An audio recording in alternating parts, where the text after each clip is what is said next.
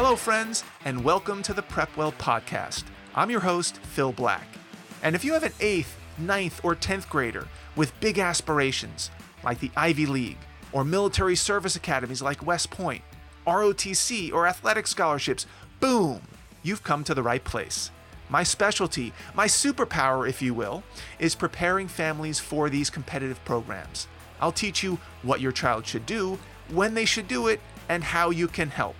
So stick around and prepare to out-prepare. Hello, friends, and welcome to the show. Today, I'd like to talk about how extracurricular activities can turn a ho-hum application into a home run application. That's my homemade sound effects for the crack of a bat for a home run. This particular episode was inspired by a recent meeting I had with one of my private Prepwell students. Let's call him John. John has been enrolled in Prepwell Academy since he was a freshman. So he's listened to and he's implemented the advice in my online program for 2 years. And now he's beginning his junior year, and he's part of my mentoring program, where I work with him one-on-one all the way to the end when he submits his final applications. So John knows the deal. He's followed the program, he's done the right things, and he has set himself up for success.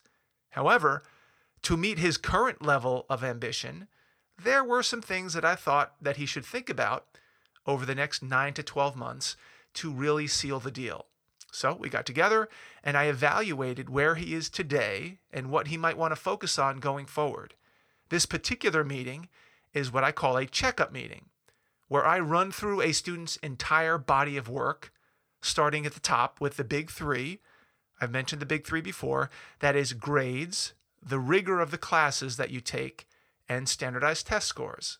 And moving all the way down the application to letters of recommendation and essays and supplemental essays.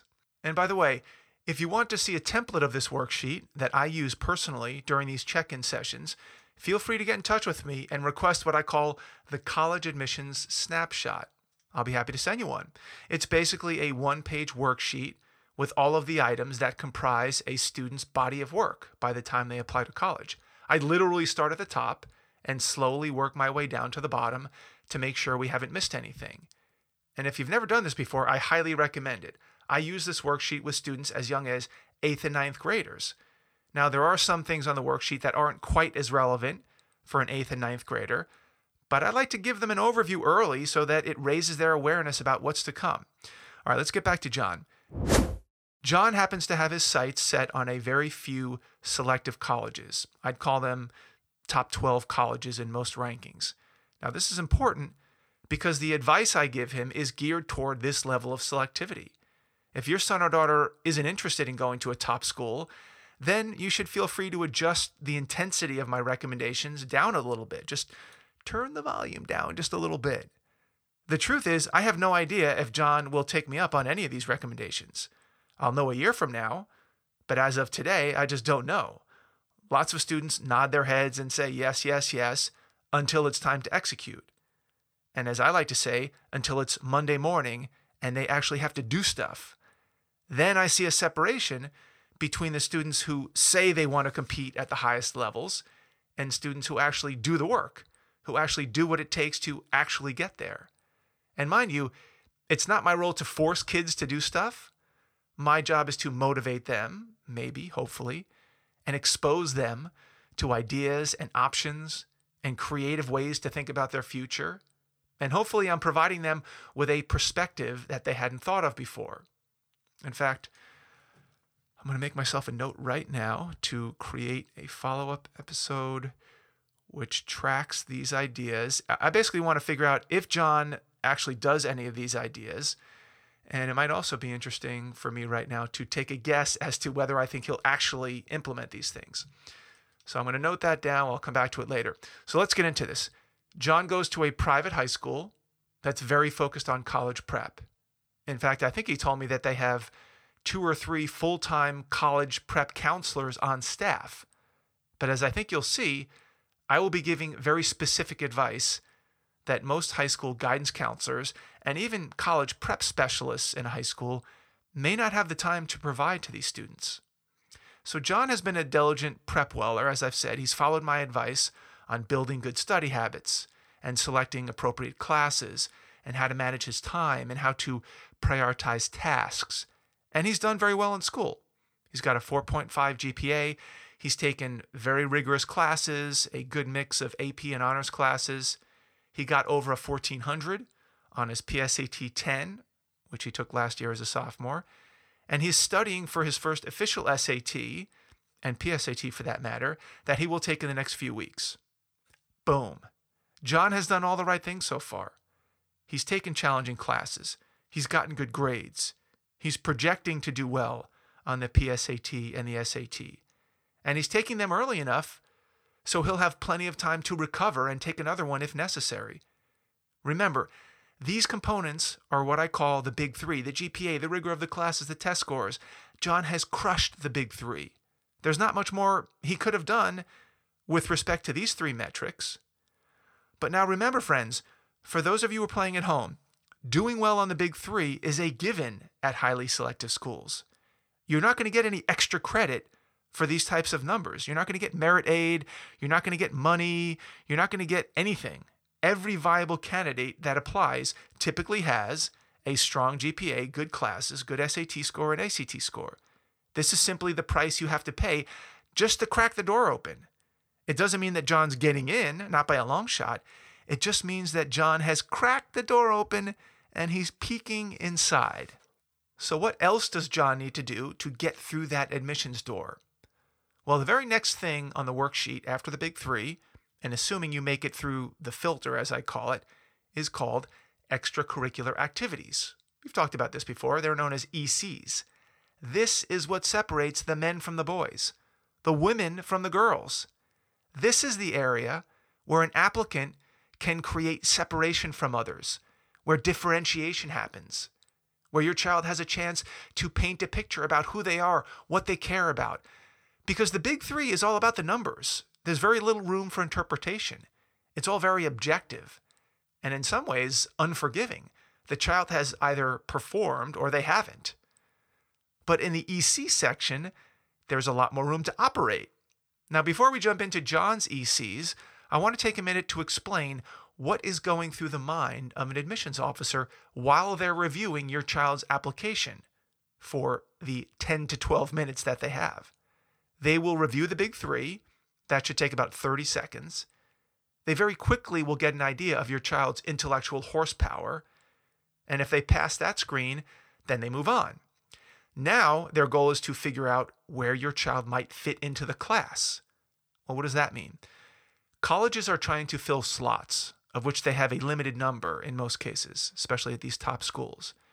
And they have a pretty good idea about what types of students they're looking for to meet what we call their institutional goals. For example, they may want to keep the gender split at 50-50 or close to 50-50, half females and half males. So that just wiped out half of John's potential slots. Okay, moving on. Then they have a carve out for athletes, international students, sexual orientation. Then they may have targets for certain major preferences, for instance. They may have just opened up a new applied physics major, so now they're looking for students to fill that major, and the process gets more and more granular.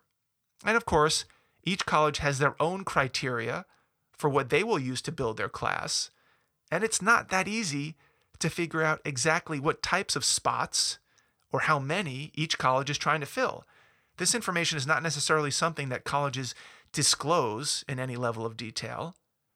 But what it does mean is that your child needs to take a stand. They need to represent something. When an admissions officer reads their application, they have to have a picture in their mind of where your child might fit into the class. Are they an athlete, or a piano player, or a first-generation college student, or an applied physics expert? What your child does for their extracurriculars goes a long way in painting this picture. Another factor is what major preference your child selects. Ideally, a student will connect their major preference with their ECs.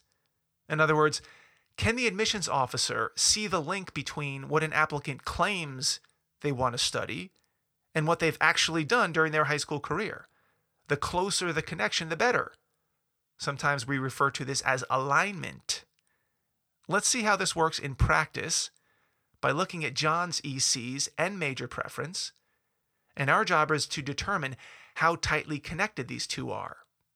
So I asked John what he thought he might want to major in, and he said engineering. Okay, so we're going to file that away for right now. Then I asked him to review his ECs just to see where he stands today, and here's what he reported. Number 1, he's an Eagle Scout. Awesome, that's a good start. Number 2, he's a varsity lacrosse player.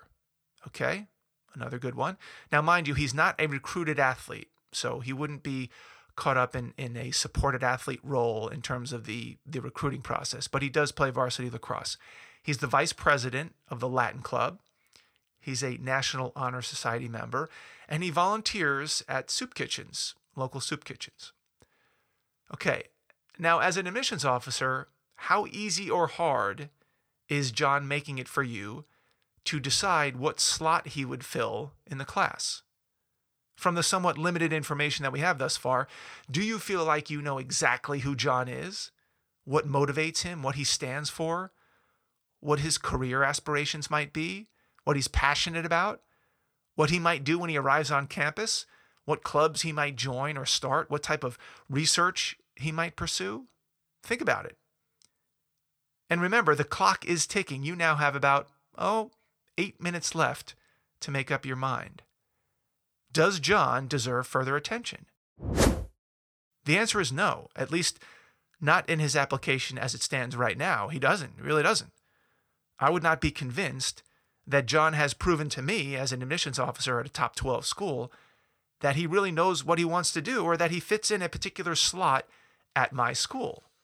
Now, if this was your son, I could see you getting a little bent out of shape because you know how hard John worked to get those grades and that SAT score and the commitment required to become an Eagle Scout and a varsity lacrosse player, and you've witnessed the sacrifice and the late nights.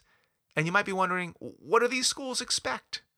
Well, newsflash, they expect a lot. There are 2 million students who graduate from high school every year, and many of them are very motivated. And if your son or daughter wants to compete, they have to go that extra mile.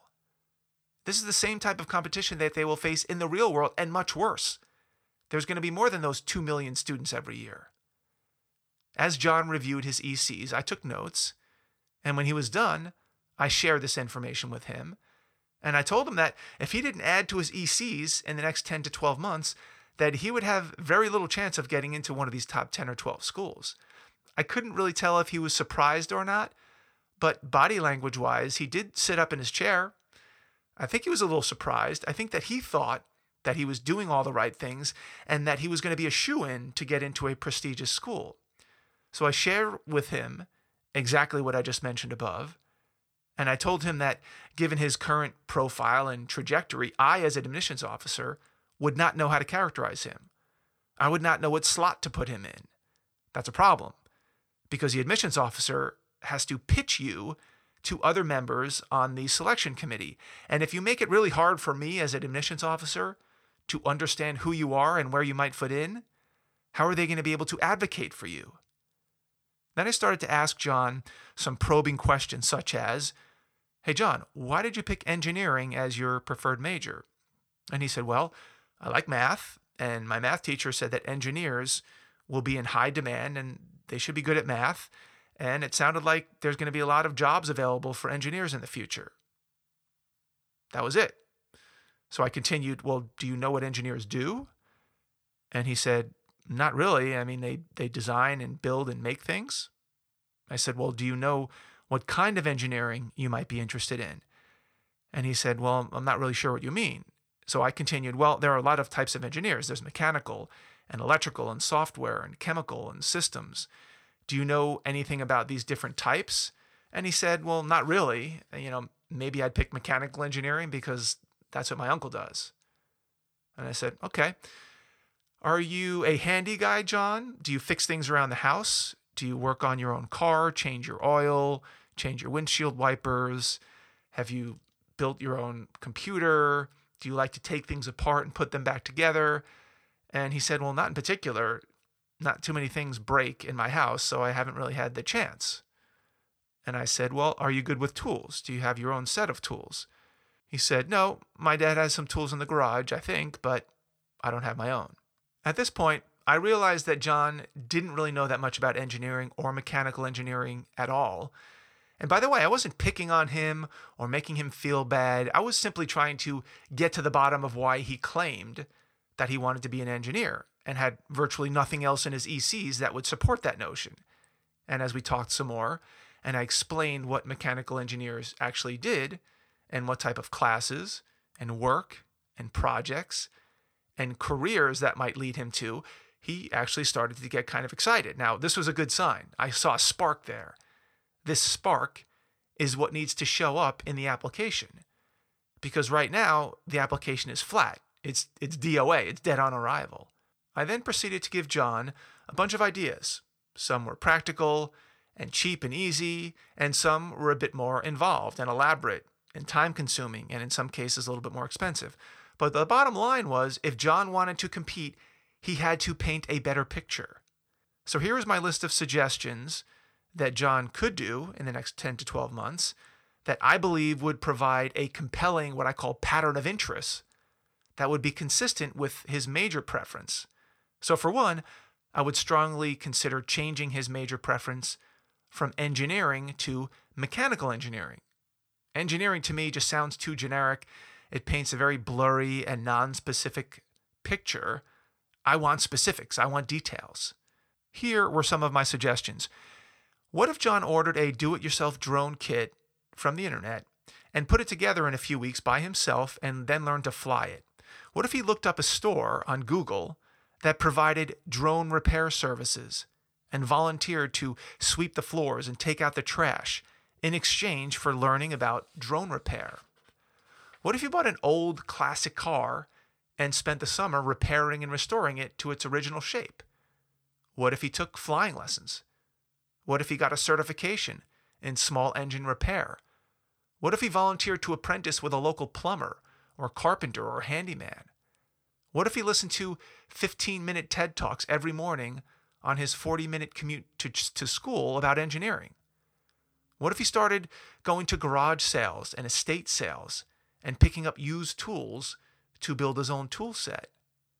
What if he asked his parents if they knew anyone who worked at an engineering firm so that he could propose working as an intern or at least set up an informational interview? What if he took an online course in mechanical engineering? What if he completed every Khan Academy module related to engineering? What if he started a drone club at school or a mechanical engineering club at school? What if he joined the robotics club? What if he went to the dump and picked out, 10 to 12 small items that he could take apart and see their inner workings? What if he went to Google and typed in projects for budding mechanical engineers? What if he emailed a professor of mechanical engineering at a local college and asked to have lunch with him or her to discuss their work? What if he searched YouTube for free mechanical engineering tutorials? What if he built something from scratch? What if he spent his lunchtime at school working in the metal shop or the auto repair bay? What if he dusted off his old bike in the garage and converted it to an electric bike? I think you get the point here. I'm just making things up. I could go on and on and on. Now just imagine if John took me up on any of these ideas. How much better his ECs would look. How much ammunition he would have when writing his essays and supplemental essays and in interviews. How much more focused would he look? If you were an admissions officer and you saw a handful of the ECs that I just mentioned, would you have a clearer picture about what slot John might fill?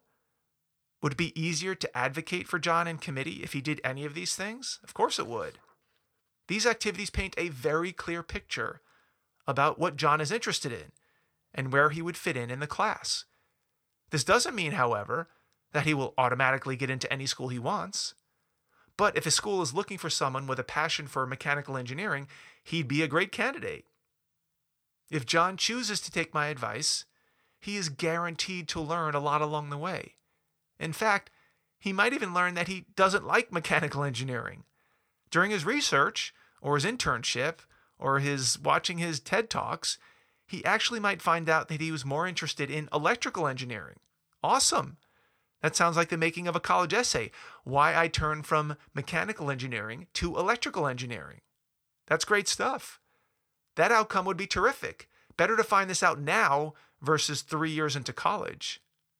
John was getting excited as I rattled off a few of these ideas for him, but I was still unsure whether this was actual interest or just him being polite, because I was getting kind of fired up myself, and I couldn't really tell where reality was versus just modeling my energy.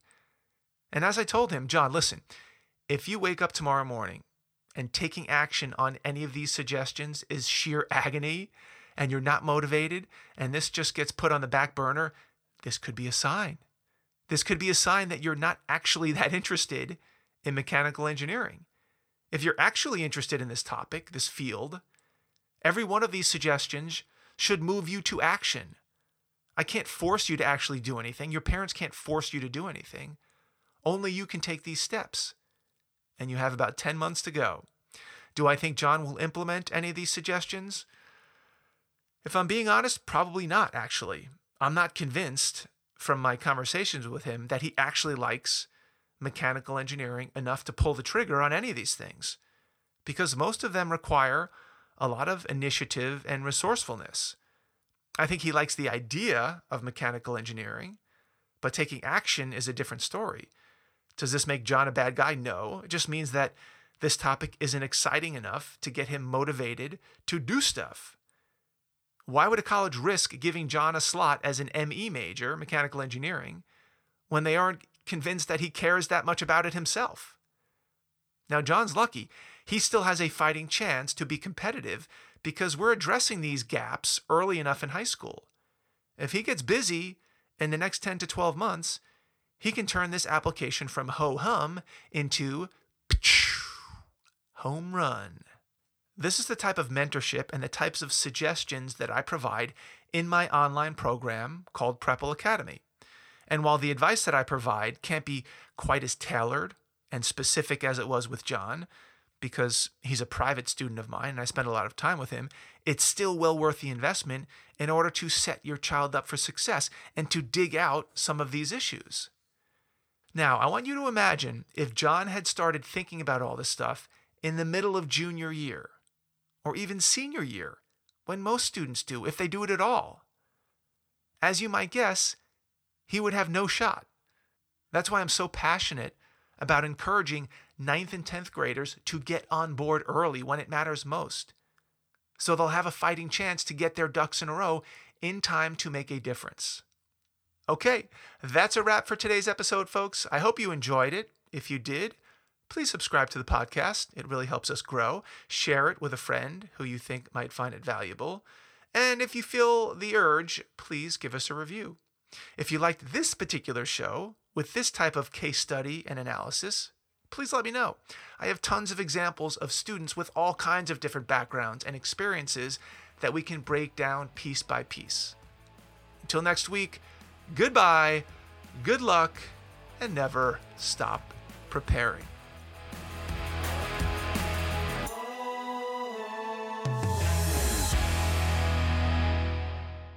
This podcast is brought to you by Prepwell Academy. Prepwell Academy is my one-of-a-kind online mentoring program that delivers to your 9th or 10th grader a short, highly relevant video from me every week, every Sunday in fact, where I give them a heads up about what they should be thinking about to stay ahead of the game. To get these valuable lessons into your child's hands, please head over to prepwellacademy.com and enroll your child today.